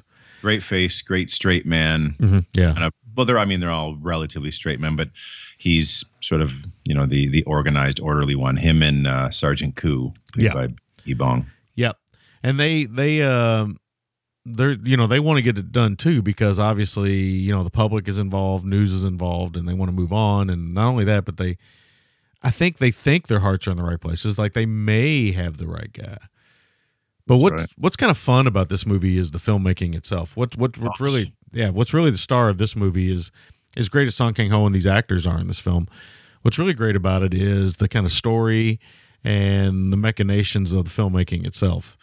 In that, the set pieces are really cool. They come up with this theory that, or not theory, but it's kind of proven from the detective from Seoul, played by Kim Sang-kyung. He comes in and says the murders happen when it rains. The female officer, who they don't really respect, she says that it only happens on nights when they play this certain song, which is called Red Letter or something like that. And so they start to put these kind of machinations of the killer in place too. And in saying all that, what we really have is this kind of human story mixed in with these kind of movie-like plot lines of trying to deal with a serious situation. Now, I'm not going to give anything away about the movie. If you've never seen it, I recommend you check it out. If you like Korean cinema, you'll definitely like this movie. It can be frustrating in some ways, this film, maybe for some folks. But I think the star of this movie, like I said, is Bong Joon-ho and Song Kang-ho and these guys just kind of working together, telling this story, setting a mood, because this film, it almost feels sometimes, because a lot of these murders take place in these rice fields, I guess they are, or some type of field. Wheat field. Wheat field. Yeah. And so it feels Malikian a little bit in some ways, because you got the waving fields and kind of nature. He doesn't shoot it almost, well, he shoots it kind of like that. I'd be lying if he didn't. But it definitely has a small town feel, and he really sets up the atmosphere very well. And it has some, adult features, obviously. I was going to maybe watch this with Landon, but I didn't want to really have to explain the undergarment masturbation scene. Or the fruit. Or the fruit, yes. Among other things. Yeah, I almost watched it with the kids too. But it's more stark in a lot of ways than Zodiac or Seven are. Yeah. But it feels probably more like Zodiac than it does Seven. But it definitely feels like both of those films. But more like Zodiac in a lot of ways. And so if you're a fan of those two films, I mean, and you haven't seen this, then you definitely owe it to yourself to see this film. Oh, you absolutely do. And I had always thought this, but now I have a platform to say it. No one can tell me that David Fincher did not watch this film before he made Zodiac. Oh, I feel like he probably definitely saw it. I mean, he's a movie fan, right? I mean, I feel like it definitely, there's some of that there. There's no doubt in my mind, just in the mood and everything. And you can feel it if you watch it. It's one of those things. It's kind of like Brian De Palma and, Dressed to Kill or something like that, right? These guys saw some other stuff, and that's fine. That's all part of the reinterpretation of art. But Yeah, you can definitely feel it. I mean, I threw this on, and from scene number one, first thing you get is that zing of Malikian stuff, and then once you realize what Song Kang-ho's kind of walking into, you start to get these like Fincher-esque moments of murder and the details of murder. And again, like Will was talking about with the fruit, we won't give away what that means, but if you've seen it, you kind of know what we mean, and that feels very Fincher-esque in some ways, kind of that detail and going into those details, and of course the psychological stuff is all there. But yeah, man, the camera moves so well in this, and the movie looks great. I mean, it still looks great 20 years later. I don't know where it stands in Bong Joon-ho's kind of filmography for me, but it still really is a big time standout in a filmography. I mean, he's not made an overabundance of film. He's made quite a few at this point. He's not Miike-esque in his No. in terms of being prolific, but I'll tell you, and I know this is an obvious statement at this point, but when the dust settles on his career, he rightfully should be mentioned as a master, and his willingness to be very diverse in his subject matter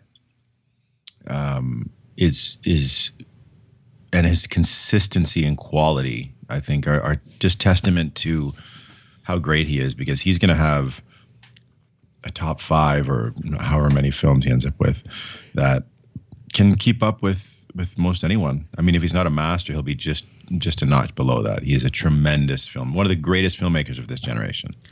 Yeah, no, I would definitely say he is. I mean, he's, it's funny. I still have not seen Parasite. It's one of those ones that keeps eluding me. I don't know why I haven't watched it. I just haven't. And I need to sit down and actually just watch it. You do. It's so good. But the truth is he's a challenging filmmaker. And of all of his films that I've seen, I mean, I do think this is still my favorite one. But again, I haven't seen Parasite yet. And some of the themes he deals with, like some of the stuff's too harsh for me. Like I won't watch Okja because I don't like dealing with that kind of stuff emotionally. And that's shame on me maybe, but it's a great film though. Yeah, I've heard it is, but just maybe too much and for me. But I've seen The Host. We saw Mother together, and that one was very good. And Snowpiercer is kind of goofier, but still very good, and I thought kind of fun. Something he always deals with brilliantly, even in films like Okja. It's present in this. Yeah, it's present in all of his films. I know what you're going to say, but it's present in everything he does. There's a class warfare, the division between the haves and the have-nots, those in power and those not in power. Yeah, and abuse of power. Yes, and it's here, like you said. It's right here in front of our faces, and he is fascinated by that. He's Snowpiercer is maybe a little bit more on the nose, right? Because it's dealing with going up a train, so you're kind of like going up. It's kind of like Land of the Dead, right? Everybody that's at the power lives at the top, right? Yeah. But even if you look at The Host, it's the haves and have-nots, and Mother is the haves and have-nots, right? And all those things, and he deals with that very well. And I haven't seen Parasite, but I already know that's what that's about as well. So he's always dealing with that basic humanity. That basic conundrum we have as human beings, which is fellowship and how we see the other people and stuff. And all of us in some way, shape, or form, no matter how much we try to fight it, all of us are guilty of it a little bit, because it's unfortunately, it's kind of a natural human trait. It's kind of like, if there's an animal trait to us, this is one of our natural traits. The key being to not abuse that, right? Yeah. That responsibility we have as humans to be good, kind, decent, and not abuse when afforded the opportunity. Right. And then, you get into the subject of power and all that kind of stuff. And we've often talked about that over the years, that it can lead to, decisions that, are not humane. And that's what Bong Joon-ho is kind of dealing with. And, he does that in all of his films. The Host is basically, that's a whole film of that, really. You create almost a creature gets created because of the arrogance of humanity, right? And you think about Mother and how that's, how the characters are frowned upon in that for being mentally handicapped and stuff. And then, the mother almost being frowned upon because she's female and working female at that. And he deals with this stuff very well. But one of the things I love about this film, especially, is the stuff in the rain. I mean, he handles the rain really well here, and he handles suspense really well. And he throws some red herrings at us. Oh man, and some ideas, but he never gives us anything. He just kind of throws it out there. He never. So when I say frustration for some folks, you have to do some work for this movie. It's one of those kind of films.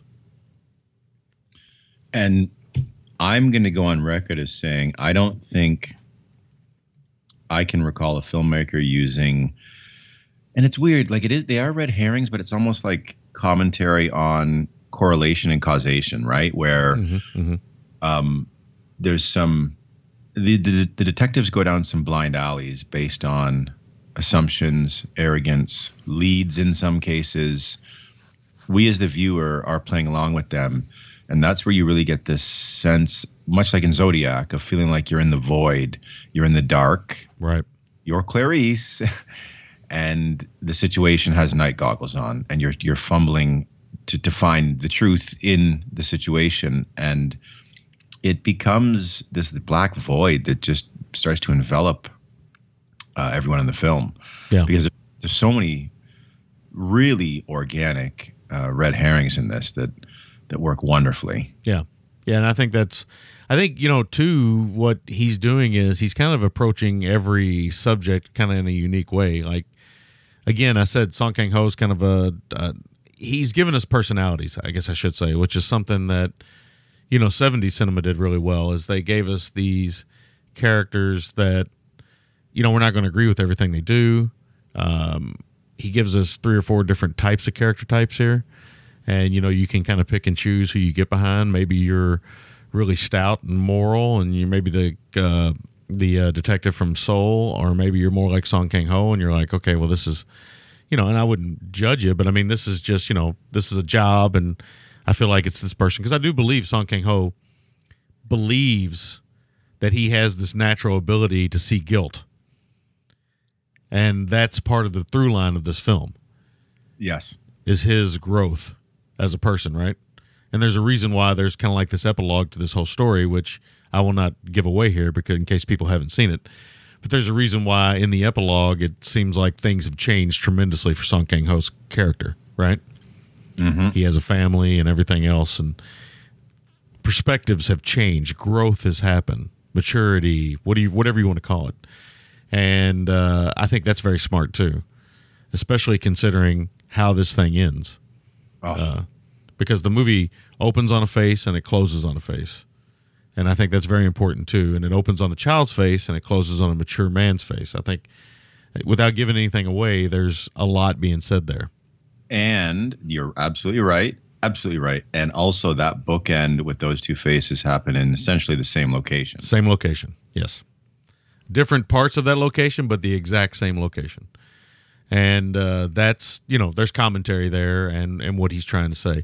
And it just adds to it. I mean, so this is almost like great 70s cinema. It's a great thriller that isn't too showboaty. It does have some great moments. I mean, there's a great chase sequence. There's some great suspense sequences and some great sequences with sound and stuff that's very well done. And the mystery is fun. I mean, you get caught up in it, right? You get caught up in that, the song playing and the rain. And the great moments where he's like looking outside and he sees raindrops starting to hit, and just these little moments that are kind of mixed in that he sets you up for. All those moments are there for the movie lover. But at the end of the day, too, he's got this commentary and stuff in it. So this is what Bong Joon-ho does really well. He mixes in kind of big budget, fun movie ideas with social commentary, which is what all great filmmakers are able to do. And he does it very well. And, to me, he would have almost maybe earned Best Picture for this film, but again, it was a different time, right? And I'm happy he did earn Best Picture for Parasite, even though I haven't seen it. He's deserving of the award either way to me, because he is one of the great, modern filmmakers. Korea has this rich history of about 5 or 6 filmmakers in this, in the last 20 or 30 years who've changed cinema in a lot of ways. and it's been great. It's been a great run, right? I mean, some folks, some to lesser degree and everything else, but I mean, you talk about him, Kim Ji-woon, and what's the other one? Park Chan-wook. Park Chan-wook. It seems like there's one more I'm missing. What's Kim Ki-duk? Was he Chinese or Korean? No, he's Korean as well. Yeah, so you get these guys who, in a lot of ways, changed cinema, and some of them are still working to this day. So it's pretty impressive, and they're masters. I mean, they're master filmmakers. This is masterclass filmmaking, right? Sorry, my thing is cutting out here. Lee Chang-dong, Hong Sang-soo, Im Sang-soo. There's so many great filmmakers from Korea. Yep, there really is. And I'm sure I'm not mentioning somebody that somebody's like, oh, I can't believe you didn't mention so and so. But you know what I'm saying. There's that culture, that era. It was almost like a new movie bread era of filmmakers that came up, and we were all kind of like, whoa, So yeah, they're still great, but they had a run from about 2002 or 3 for about a decade where it was like they were, to me, making the best film in the world consistently. It felt like, yeah, it's almost like they were one-upping each other or trying to one-up each other. Oh yeah, it was incredible to see those filmmakers all running in circles at film festivals and things like that. And some of them just their universal sort of accessibility. Hong Sang-soo and Im Sang-soo and Lee Chang-dong or Lee Dong-cheng were all a little more maybe artsy than the other ones. Yeah. But, all of them got their flowers at a lot of festivals and acclaimed the world over, which without that, I don't think it doesn't lead to the wave cresting and Bong Joon-ho finally getting what he deserved in terms of recognition and hardware at the Academy Awards, which, say what you will, it's a nice moment when someone you've admired for a long time and who clearly has a passion for film gets their flowers on the biggest stage in the world. Right. Yeah. I mean, it still means something for a filmmaker like Bong Joon-ho to get it. It does. That's all I got, really. I can kick it over to you. Okay. So yeah, I can't believe this one's 20 years old, man.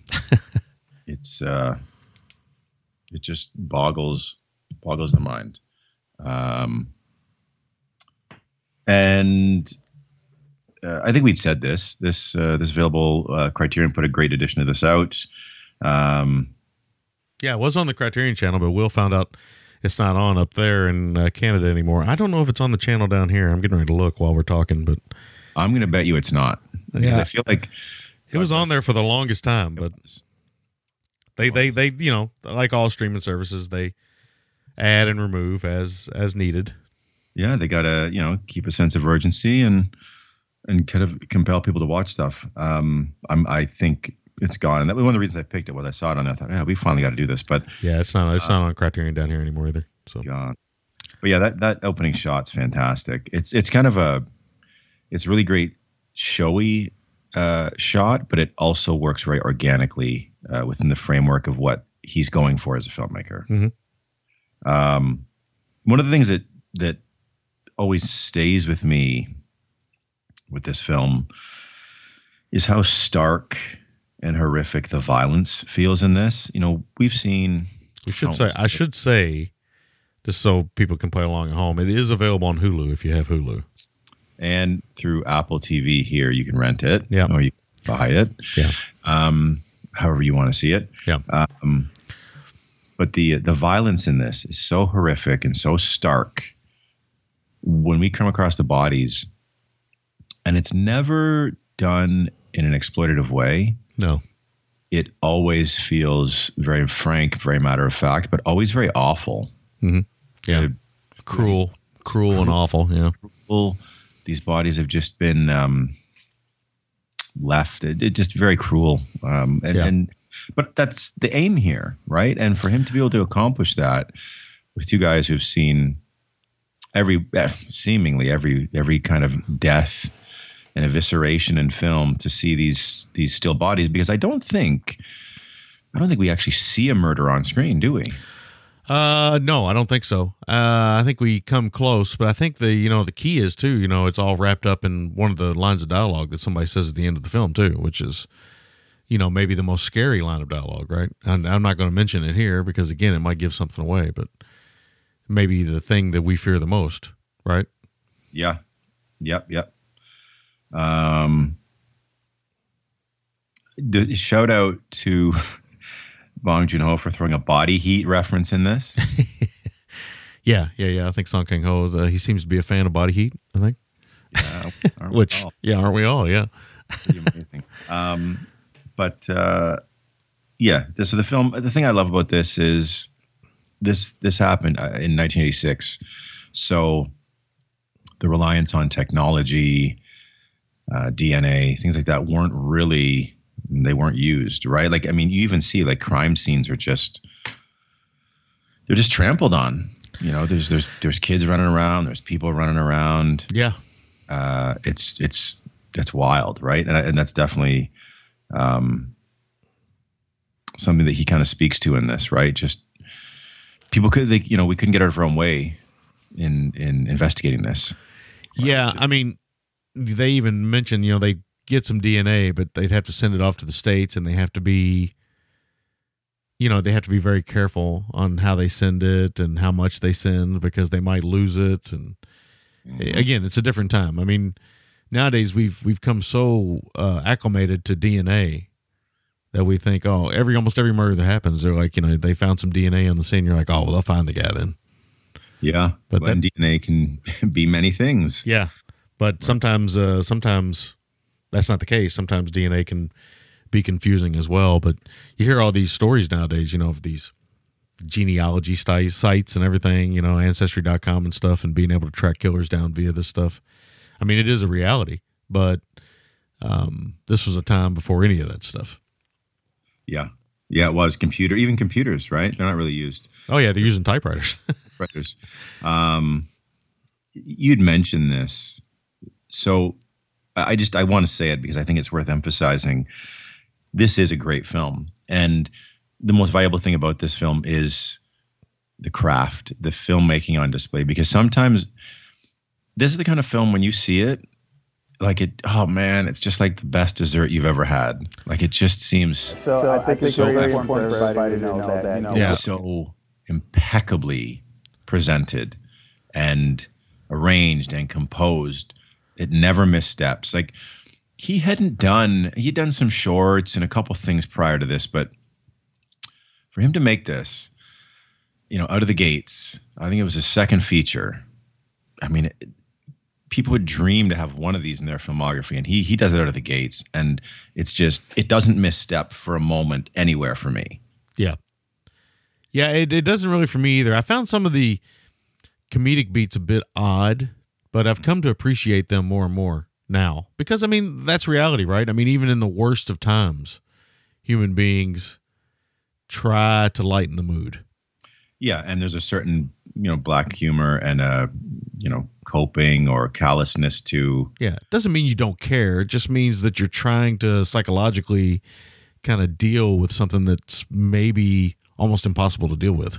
Yeah, to comprehend or fathom or work through. But just the way this film's shot, it's so tight. Like you almost feel like every scene the detectives are on top of each other. Yeah.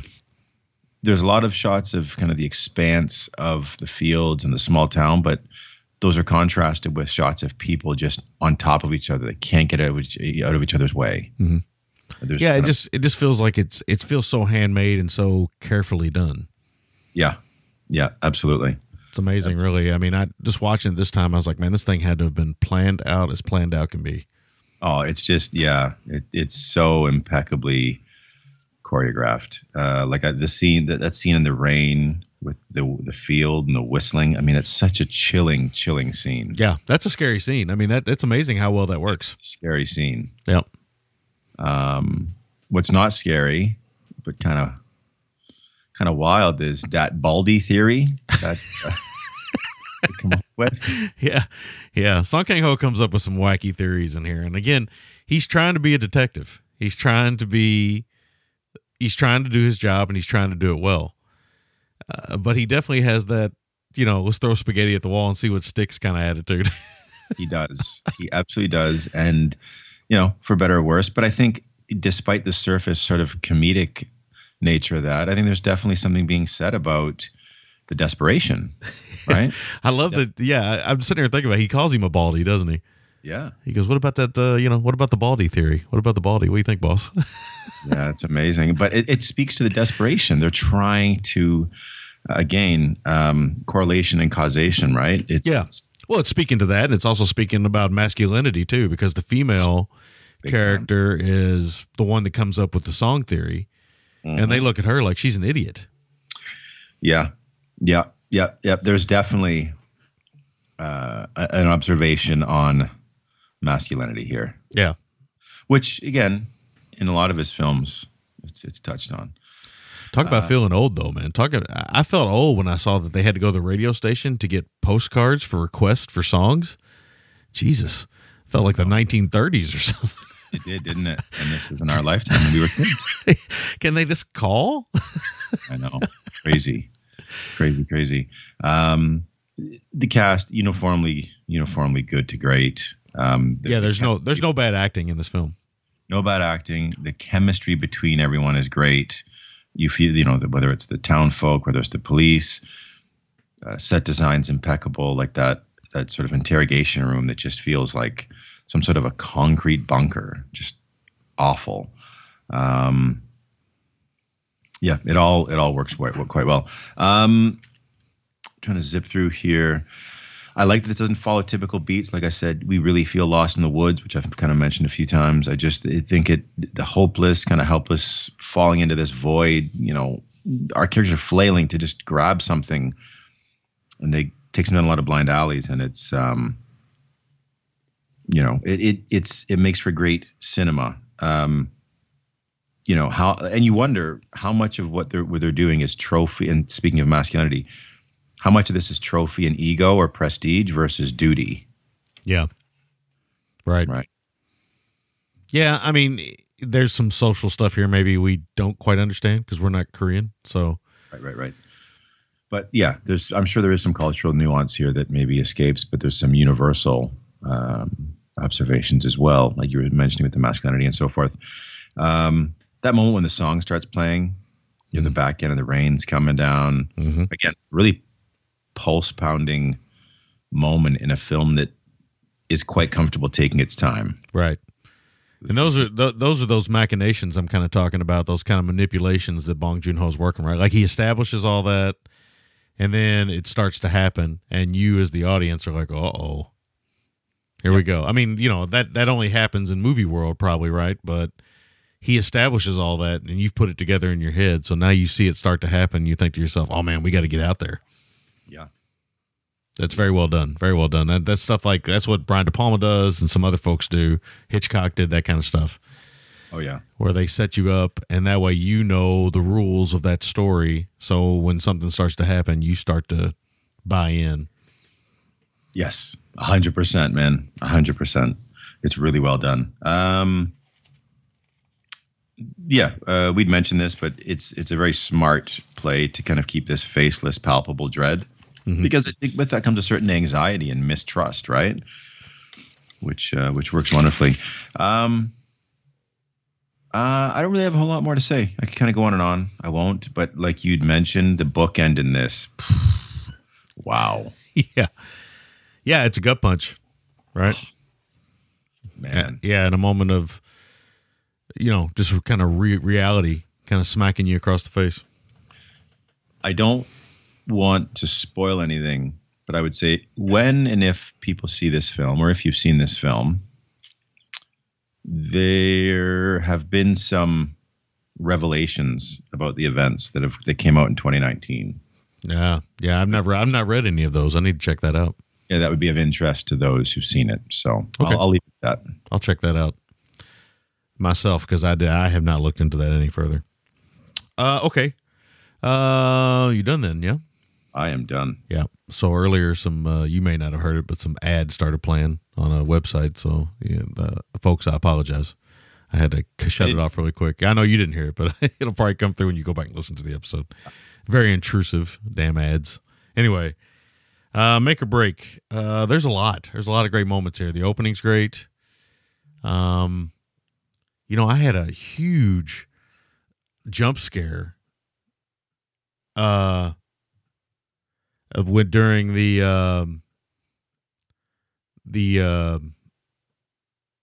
the scene where the masturbation's taking place. I had forgotten about a moment in there, and it hits you, and man, it's not your typical jump scare, so I'm not going to give it away. But man, it got me good. It really got me good. Anyway, so many good moments. But I think I'm going to go with the scene in the rain with the whistling and the shadowy figure in the back. I mean, that stuff is as scary as anything. I mean, maybe it's our age or whatever, but in the background that you can see somebody back there, I mean, that really bothered me. Like, it's giving me chills right now talking about it. Yeah, it was very, very powerful. It's creepy, and then there's a misdirect and a shock moment, and it really works. And it's masterful filmmaking. I mean, I would dare anybody to say that they wouldn't be caught off guard by that moment. So I'm going to go with that scene because it's great. MVT is pretty easy for me on this one. It's Bong Joon-ho. I mean, again, I haven't seen Parasite yet, but of all of his films, this is definitely my favorite and definitely his most masterful that I've seen thus far. I mean, it's almost perfect in every way. Maybe the comedy kind of misses a little bit, and I'm always a little turned off. And it's just my personality. Yep. By people taking advantage of people with mental illness and stuff, and that's something that happens in Asian cinema. It's not uncommon. We've talked about it over the years. It's not as bad here, but it's still it's pretty rough and a little heartbreaking at times. I felt really bad for that one little dude, man. Oh, big time. Yeah. He buys him some fake Nikes. I can't remember what he called. They're called something else, but he Niceys or something nice. Yeah, Niceys. and you know what? There's a moment with those shoes later on. Yeah, that's really great, right? And again, it's something that it lets the viewer put some things together. I'm gonna go 9 out of 10 on this one. I think this is Bong Joon-ho's masterpiece. Now, again, I haven't seen everything, so I can't sit here and say that forthright without knowing that I've only seen about 20% of his films. But for me, of the ones I've seen, this is him really establishing himself as one of the great filmmakers working today. And even though it's 20 years old, it still really holds up. I mean, it holds up as good as any modern film, any film made last year. I mean, it's that good. So definitely check it out if you have not.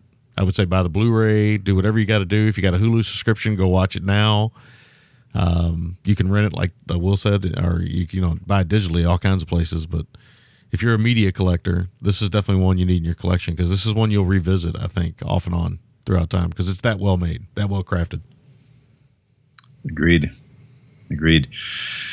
So this film is an embarrassment of riches. I could take 10 scenes from this. That would be the best scene in most movies. But I'm going to take the ending because for a film that maintains excellence and then somehow at the end elevates the nightmare. Yeah. And wraps it up in nicely as well. Oh, man. It's no perfect. And, I'm sure we all do this. You watch a film, and you're like, as you're watching that what you think is the final moment or final scene, final shot, you're like, oh man, what a great final shot. And they keep going, and you're like, oh, if they had to cut it 20 seconds earlier, this nails the perfect final shot. Yeah, it really does. And again, I think it's because of the way it opens. Yes. Yep. That bookend is just tremendous. Yeah, it's it's innocence and the loss of innocence. 100%. And it's I mean, it's almost like he knew that's what he wanted to start the film with, and he knew how he wanted to end the film. Now he just had to figure out everything in the middle. All the stuff in between. So yeah, I guess technically my make or break is going to be the bookends. Okay, right? yeah, that works for me. I love bookends. Oh yeah. Yeah, don't we all? I love finger cuffs too. Yeah, ear cuffs. That's also bookends. Yeah. Oh God. My MBT for this. Listen, go with everyone involved, but Bong Joon-ho is the guy pulling the strings. This is a masterful film, and I know a lot of people have seen it. They love it. It's funny. Rufus, our good friend Rufus, who, for my money, I'm sure for yours, knows as much and was as involved in Korean film as anyone we know. Yeah. His comment when I posted I was watching this was very short, very sweet.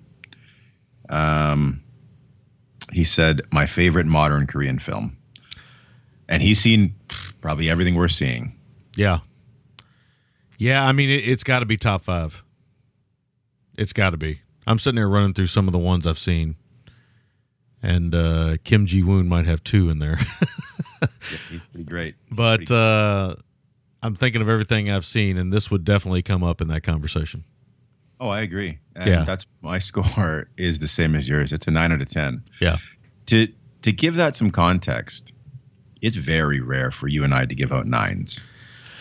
Yeah, I mean, 8s are a little bit more common. 8.5. Something's very, very good because we try to pick good stuff. Right? Yeah, We try yeah. to pick good, but I know I've given out some 10s over the time because of some nostalgic love, but also what I think is great. But 9s are, they're few and far between, and this is as close to perfect of a movie as I can think of off the top of my head. I could probably even go like 9.25, but 9 was the score I had when you said 9. I'm like, yeah, it's a 9. Oh, I could definitely go 9.25 or even 9.5 even. I could definitely go that high. I mean, again, if you love movies, this is a movie made for you. It's a tremendous work. Yep. And yeah, look at if someone somehow has kept record of all the scores we've given, I would say comfortably in over 14 years, we probably have given, would you say like 10 to 15 9 or highers? Yeah. Man, So- talk about a research project that would be. That would be a serious, but I'm telling you, I get the sense like you look at like The Devils. Yeah, it's not that common. It really isn't. I'm sitting here thinking about it. For us to both give a 9? Well, for us both give a 9, that's even more rare. This might only be maybe a handful of times that's happened. Yeah. Over 1,000 films. 2 finger cuffed hands together. Yes, exactly. To keep the motif going here.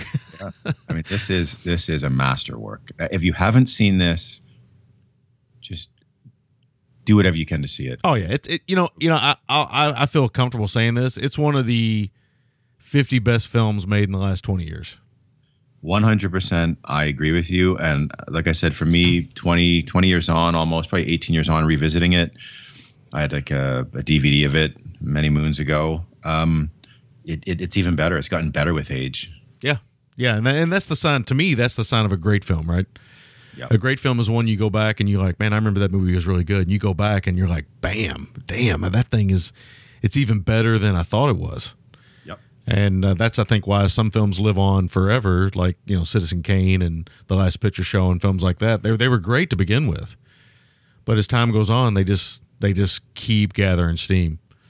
And this is one of those films. This really is one of those movies. Fine wine. Yep.